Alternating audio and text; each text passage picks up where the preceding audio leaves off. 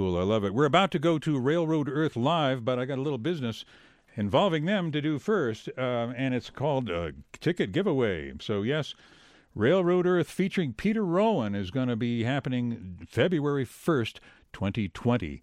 And you could have a pair of guest list passes to see Railroad Earth featuring Peter Rowan. It's a Saturday, February 1st, at the Mission Ballroom in Denver.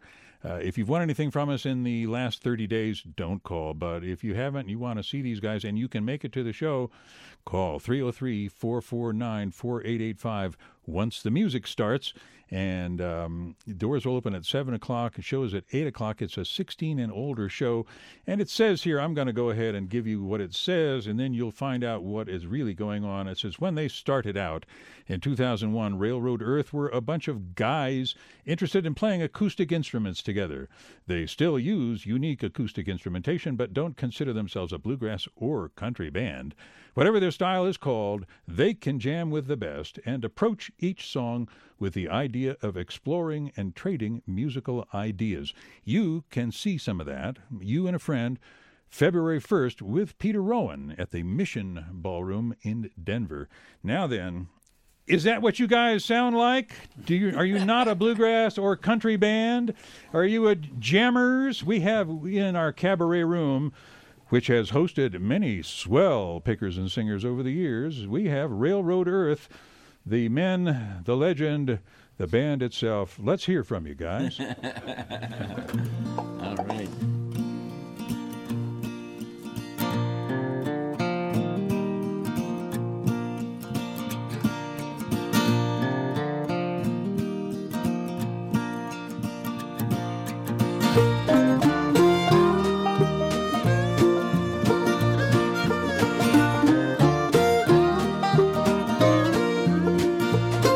There's telling of a better home awaiting, waiting on the other side.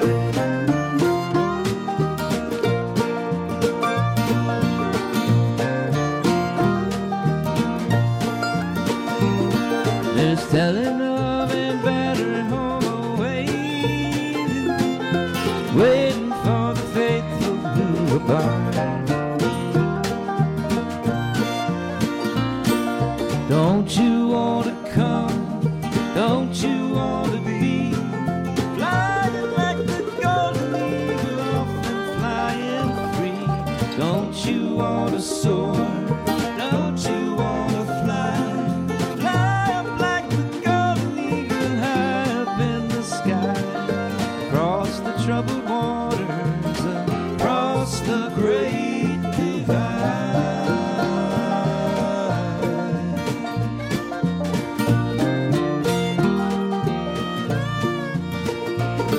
There's telling of a narrow pilgrim passage, a path to guide us on our way. There's telling of a narrow pilgrim passage, a path to guide us through these worried days. Don't you want to come? Don't you want to be flying like the golden eagle off and flying free? Don't you want to soar? Don't you want to fly? Fly up like the golden eagle high up in the sky, across the troubled waters, across the great divide.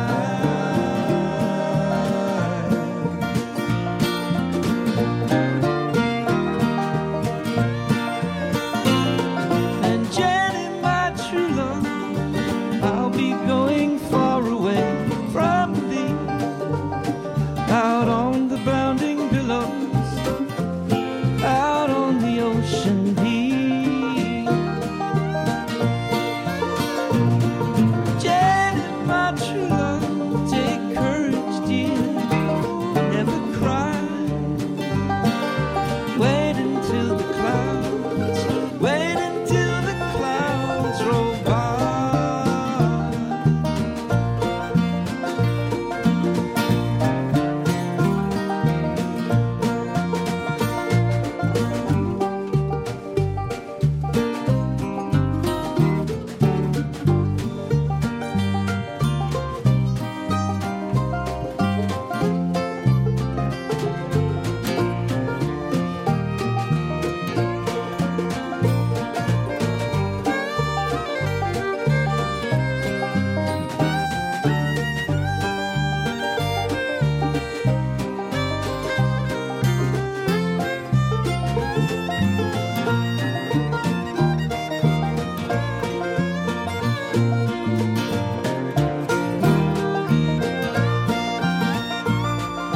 telling of a joke flowing like a fountain, waiting on a golden shore. There's telling of a better home awaiting, where the treasures of the faithful heart are stored. Don't you want to come? Don't you want to be flying like the golden eagle, off and flying free? Don't you want to soar? Don't you want to fly? Fly up like the golden eagle, high up in the sky, across the troubled waters, across the great divide, across the troubled waters, across the great divide, across the troubled waters, across the great divide.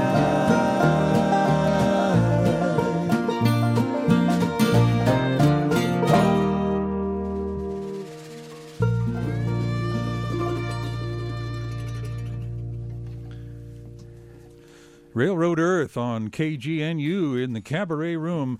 Songs about the Great Divide often do well here in Colorado. I can't understand why, but did you write that one, Todd? Yeah, I did. I understand that one of your first gigs as a band was the Telluride Bluegrass Festival. Like, you just sort of warmed up a couple of times, sent them a 5-song demo, and bang, you were on stage there. I've known bands that worked for 20 years and couldn't get into Telluride. So, what's the secret there? Did you guys suddenly just tap a vein of gold when you first got together for your first pick, or what happened? How did your band gel so quickly? Well, I think there was a lot of good fortune involved, but it wasn't exactly like that. The players in the band had a lot of experience prior to getting together in this band, so there was a lot of experience going into that 5-song demo. But when those players got together and made that music, it some kind of spark did happen, and a lot of people heard it in our first record, which was the Black Bear Sessions, and the folks at Telluride really liked the music and invited us out. It was a little daunting to step out there, having only a couple gigs under our belt. But well, I can imagine. Yeah, it's a huge crowd, and it's all the cachet of Telluride and everything like that. And you guys were sort of new to it, so I'm kind of in awe about it. And you've always been mostly about your original compositions. You really weren't ever a cover band, isn't that right? You were never doing Orange Blossom Special and Rolling My Sweet Baby's Arms for audiences, were you, or am I wrong? No, we have always created our own sound and our own music, and we do play covers. We do some traditional stuff, but it's there augmenting, supplementing, our own thing, which is really what we're about. So, well, you write a lot of the tunes yourself. Is there a collaborative band technique for turning out songs also? The technique is to try and write as good a song as I can that is supple enough to take a beating, and then have these wonderful players have at it. It's all about the beats, yeah. Well, let's hear another one, and I thought that first one went really well. Yes, and now we're going to play a John Skean composition that he calls Isinglass. Maybe he can explain what that means. That's what the curtains of the old coaches were made out of, weren't they? John? All right. The windows? Well, there's a little bit of a riddle in it. The actual title of the tune is Farewell to Isinglass, and long story short, I had heard some time ago that Guinness Stout was not exactly vegan-friendly because there was some element of fish in it, and I always assumed it was fish oil or something like that to make it extra, yummy and creamy, but truth is, after I did a little research, because I heard they were going to alter the recipe, which is a shocking proposition, and remove the fish ingredient to make it vegan-friendly. I looked up what it was, and it turns out it's a thing called isinglass, which is what they call, in the brewing process, a fining ingredient, something you just throw in there to kind of coagulate all the sediment and remove it. And what isinglass actually is dried up swim bladders from a particular kind of fish. But it's a lovely name, isinglass. It sounds like something from The Lord of the Rings. And knowing that they were going to remove this from the product, I, happened upon that title because it just sort of sounds, mystical. But the real truth is it's fish bladders. Now that's country.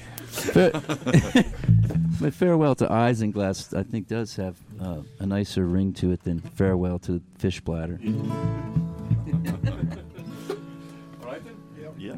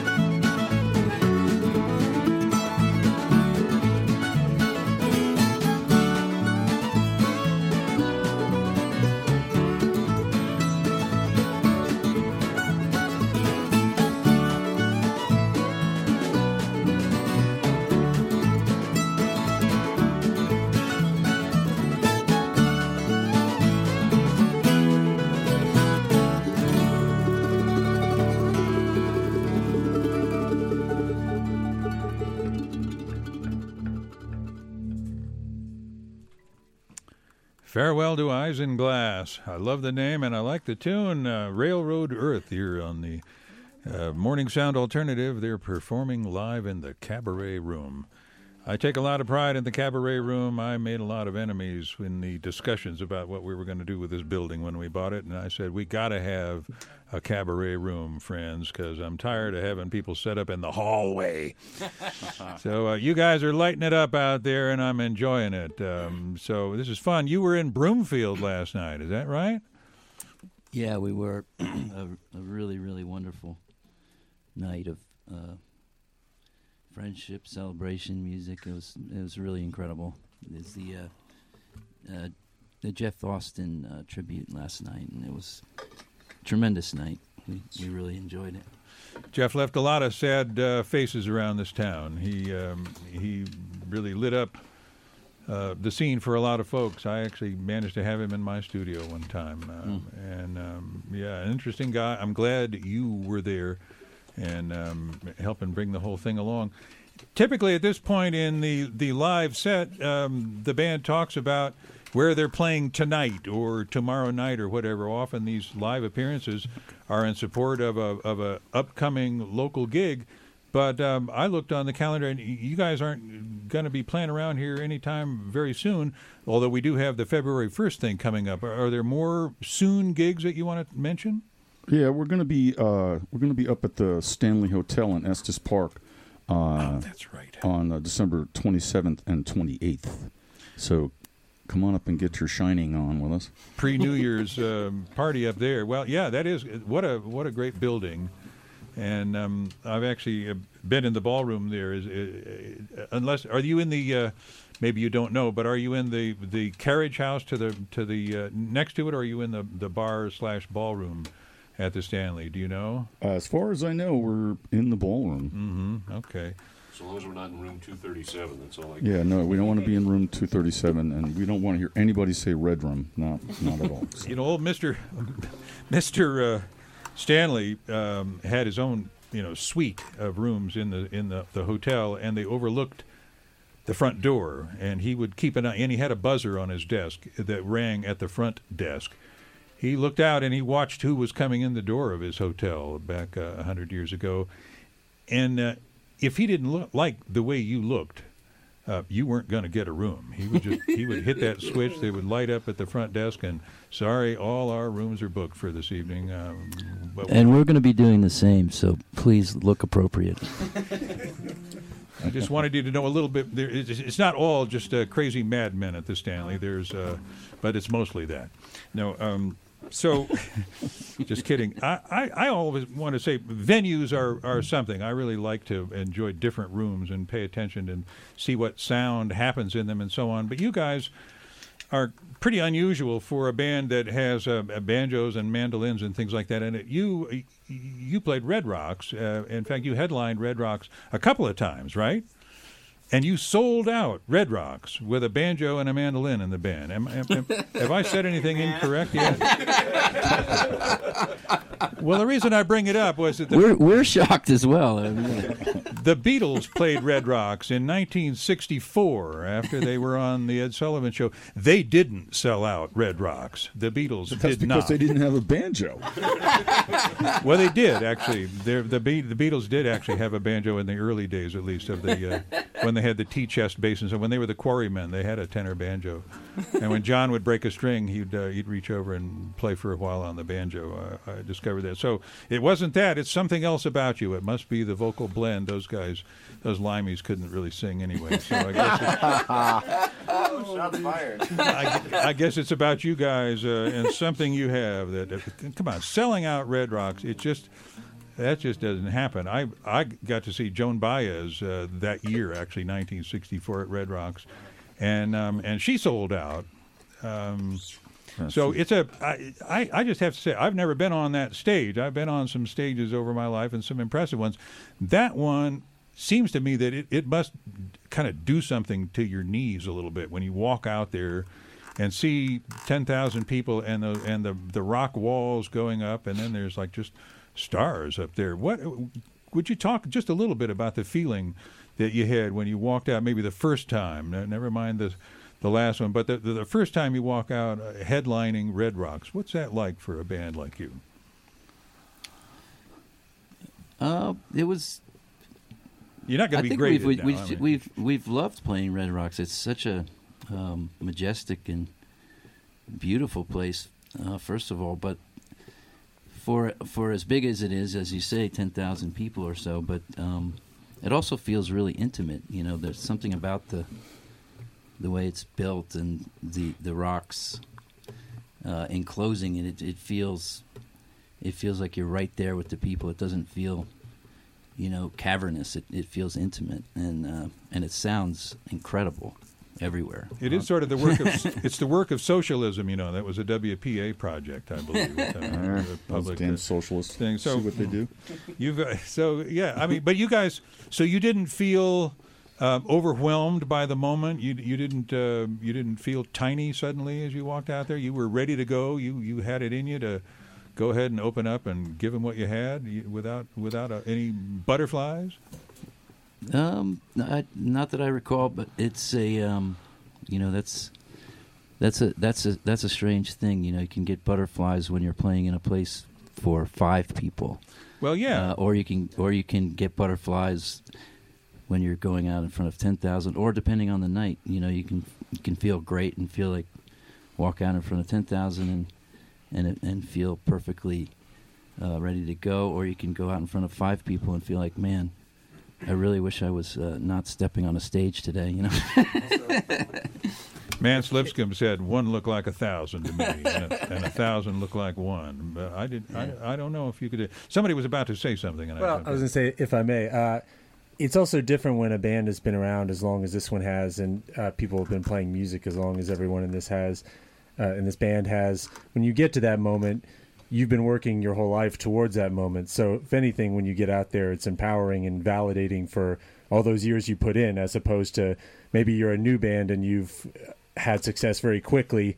Then I imagine it can be kind of a daunting situation to go from playing clubs one year to the very next. You're standing there in front of all those people. But when you work so long to get there, it feels great. It feels like it made sense to spend all those years struggling. So you felt like you had paid your dues and you were members of the club. You were ready to walk out there. You could say that. Well, that's interesting to know. I mean, I've always felt banjos are, play bowling alleys and drive-in theaters. Oh, here we come on. Hey, man. Mike's leaving now. Not really, Red Rock so much. So what I'm saying is the success of your band, it just astounds me. Not because there's anything about you that doesn't deserve it. Not that you haven't earned it, but that it happened at all. A lot of I suspect that you also maybe. Well, I don't know. Do you have a really great manager, somebody who's out there, an agent who's pulling great gigs, or is the phone just ringing? All Alex, you have to do is pick up the phone. No, our management's really actually terrible, but we're hoping he's listening. Alex, are you listening?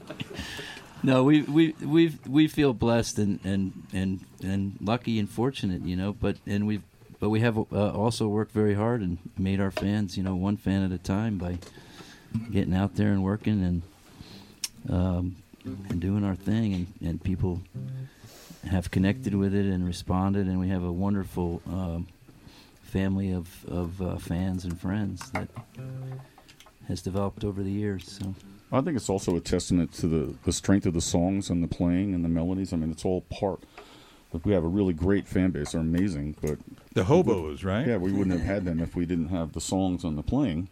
It's also not that uncommon anymore. Someone might want to talk about that. I mean, there's other acoustic music is. I'm not gonna say made it. Acoustic music hasn't necessarily made I don't want to say a comeback, but there's a new generation of musicians playing acoustic instruments differently, than the tradition they grew up studying, and there's a younger generation of fans ready to support that. So there's other artists like us with this sort of instrumentation that have also done well and sold out Red Rocks and all that kind of stuff. Yeah, and last night was a testament to the community and this music community and the music community fans, and we certainly are part of it, but there are artists well before us paving the way. Hot Rise last night playing, and we're big fans of them. And me too. Yeah, so we're not the first to run around with banjos. I don't think Hot Rise has ever done Red Rocks though. Pete Wernick played with String Cheese there, I guess, one time. But the Hot Rise band never managed to even be an opening act at Red Rock. So you do have. I mean, don't be too modest, gentlemen. I think you're doing something that's very special out there, and I'm. As a struggling banjo player for 50 years myself, I'm proud that there's a band out there that's changing people's lives coast to coast. Have you? You've got a big tour coming up next year that's going to be nationwide. Do you guys have international plans? Are you going to be going to Europe, Australia, Japan, things like that? We don't have any plans for that right now. We have a pretty big operation, and it costs some money to get this whole thing around.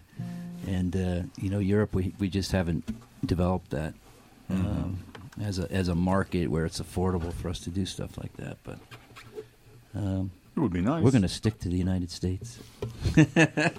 We're happy to have you here. How about another tune before I let you go? I know you've got long ways to go everywhere you go, but another tune would be great before you go. All right. Well, thank you. Thanks for having us.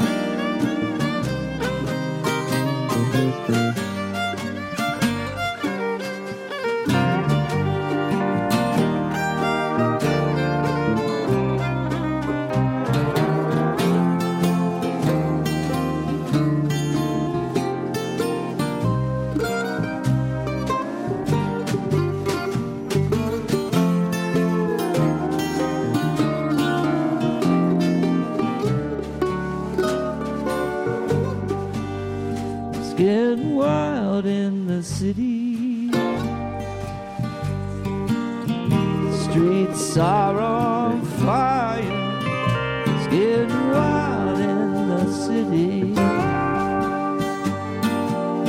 Flames are getting higher. You can add my voice to the voice of the people who are filled with disgust. You can add my voice to the voice of the people who have had enough. I'm adding my voice to the voice of the people who are filled with disgust. I'm adding my voice to the voice of the people who have had enough.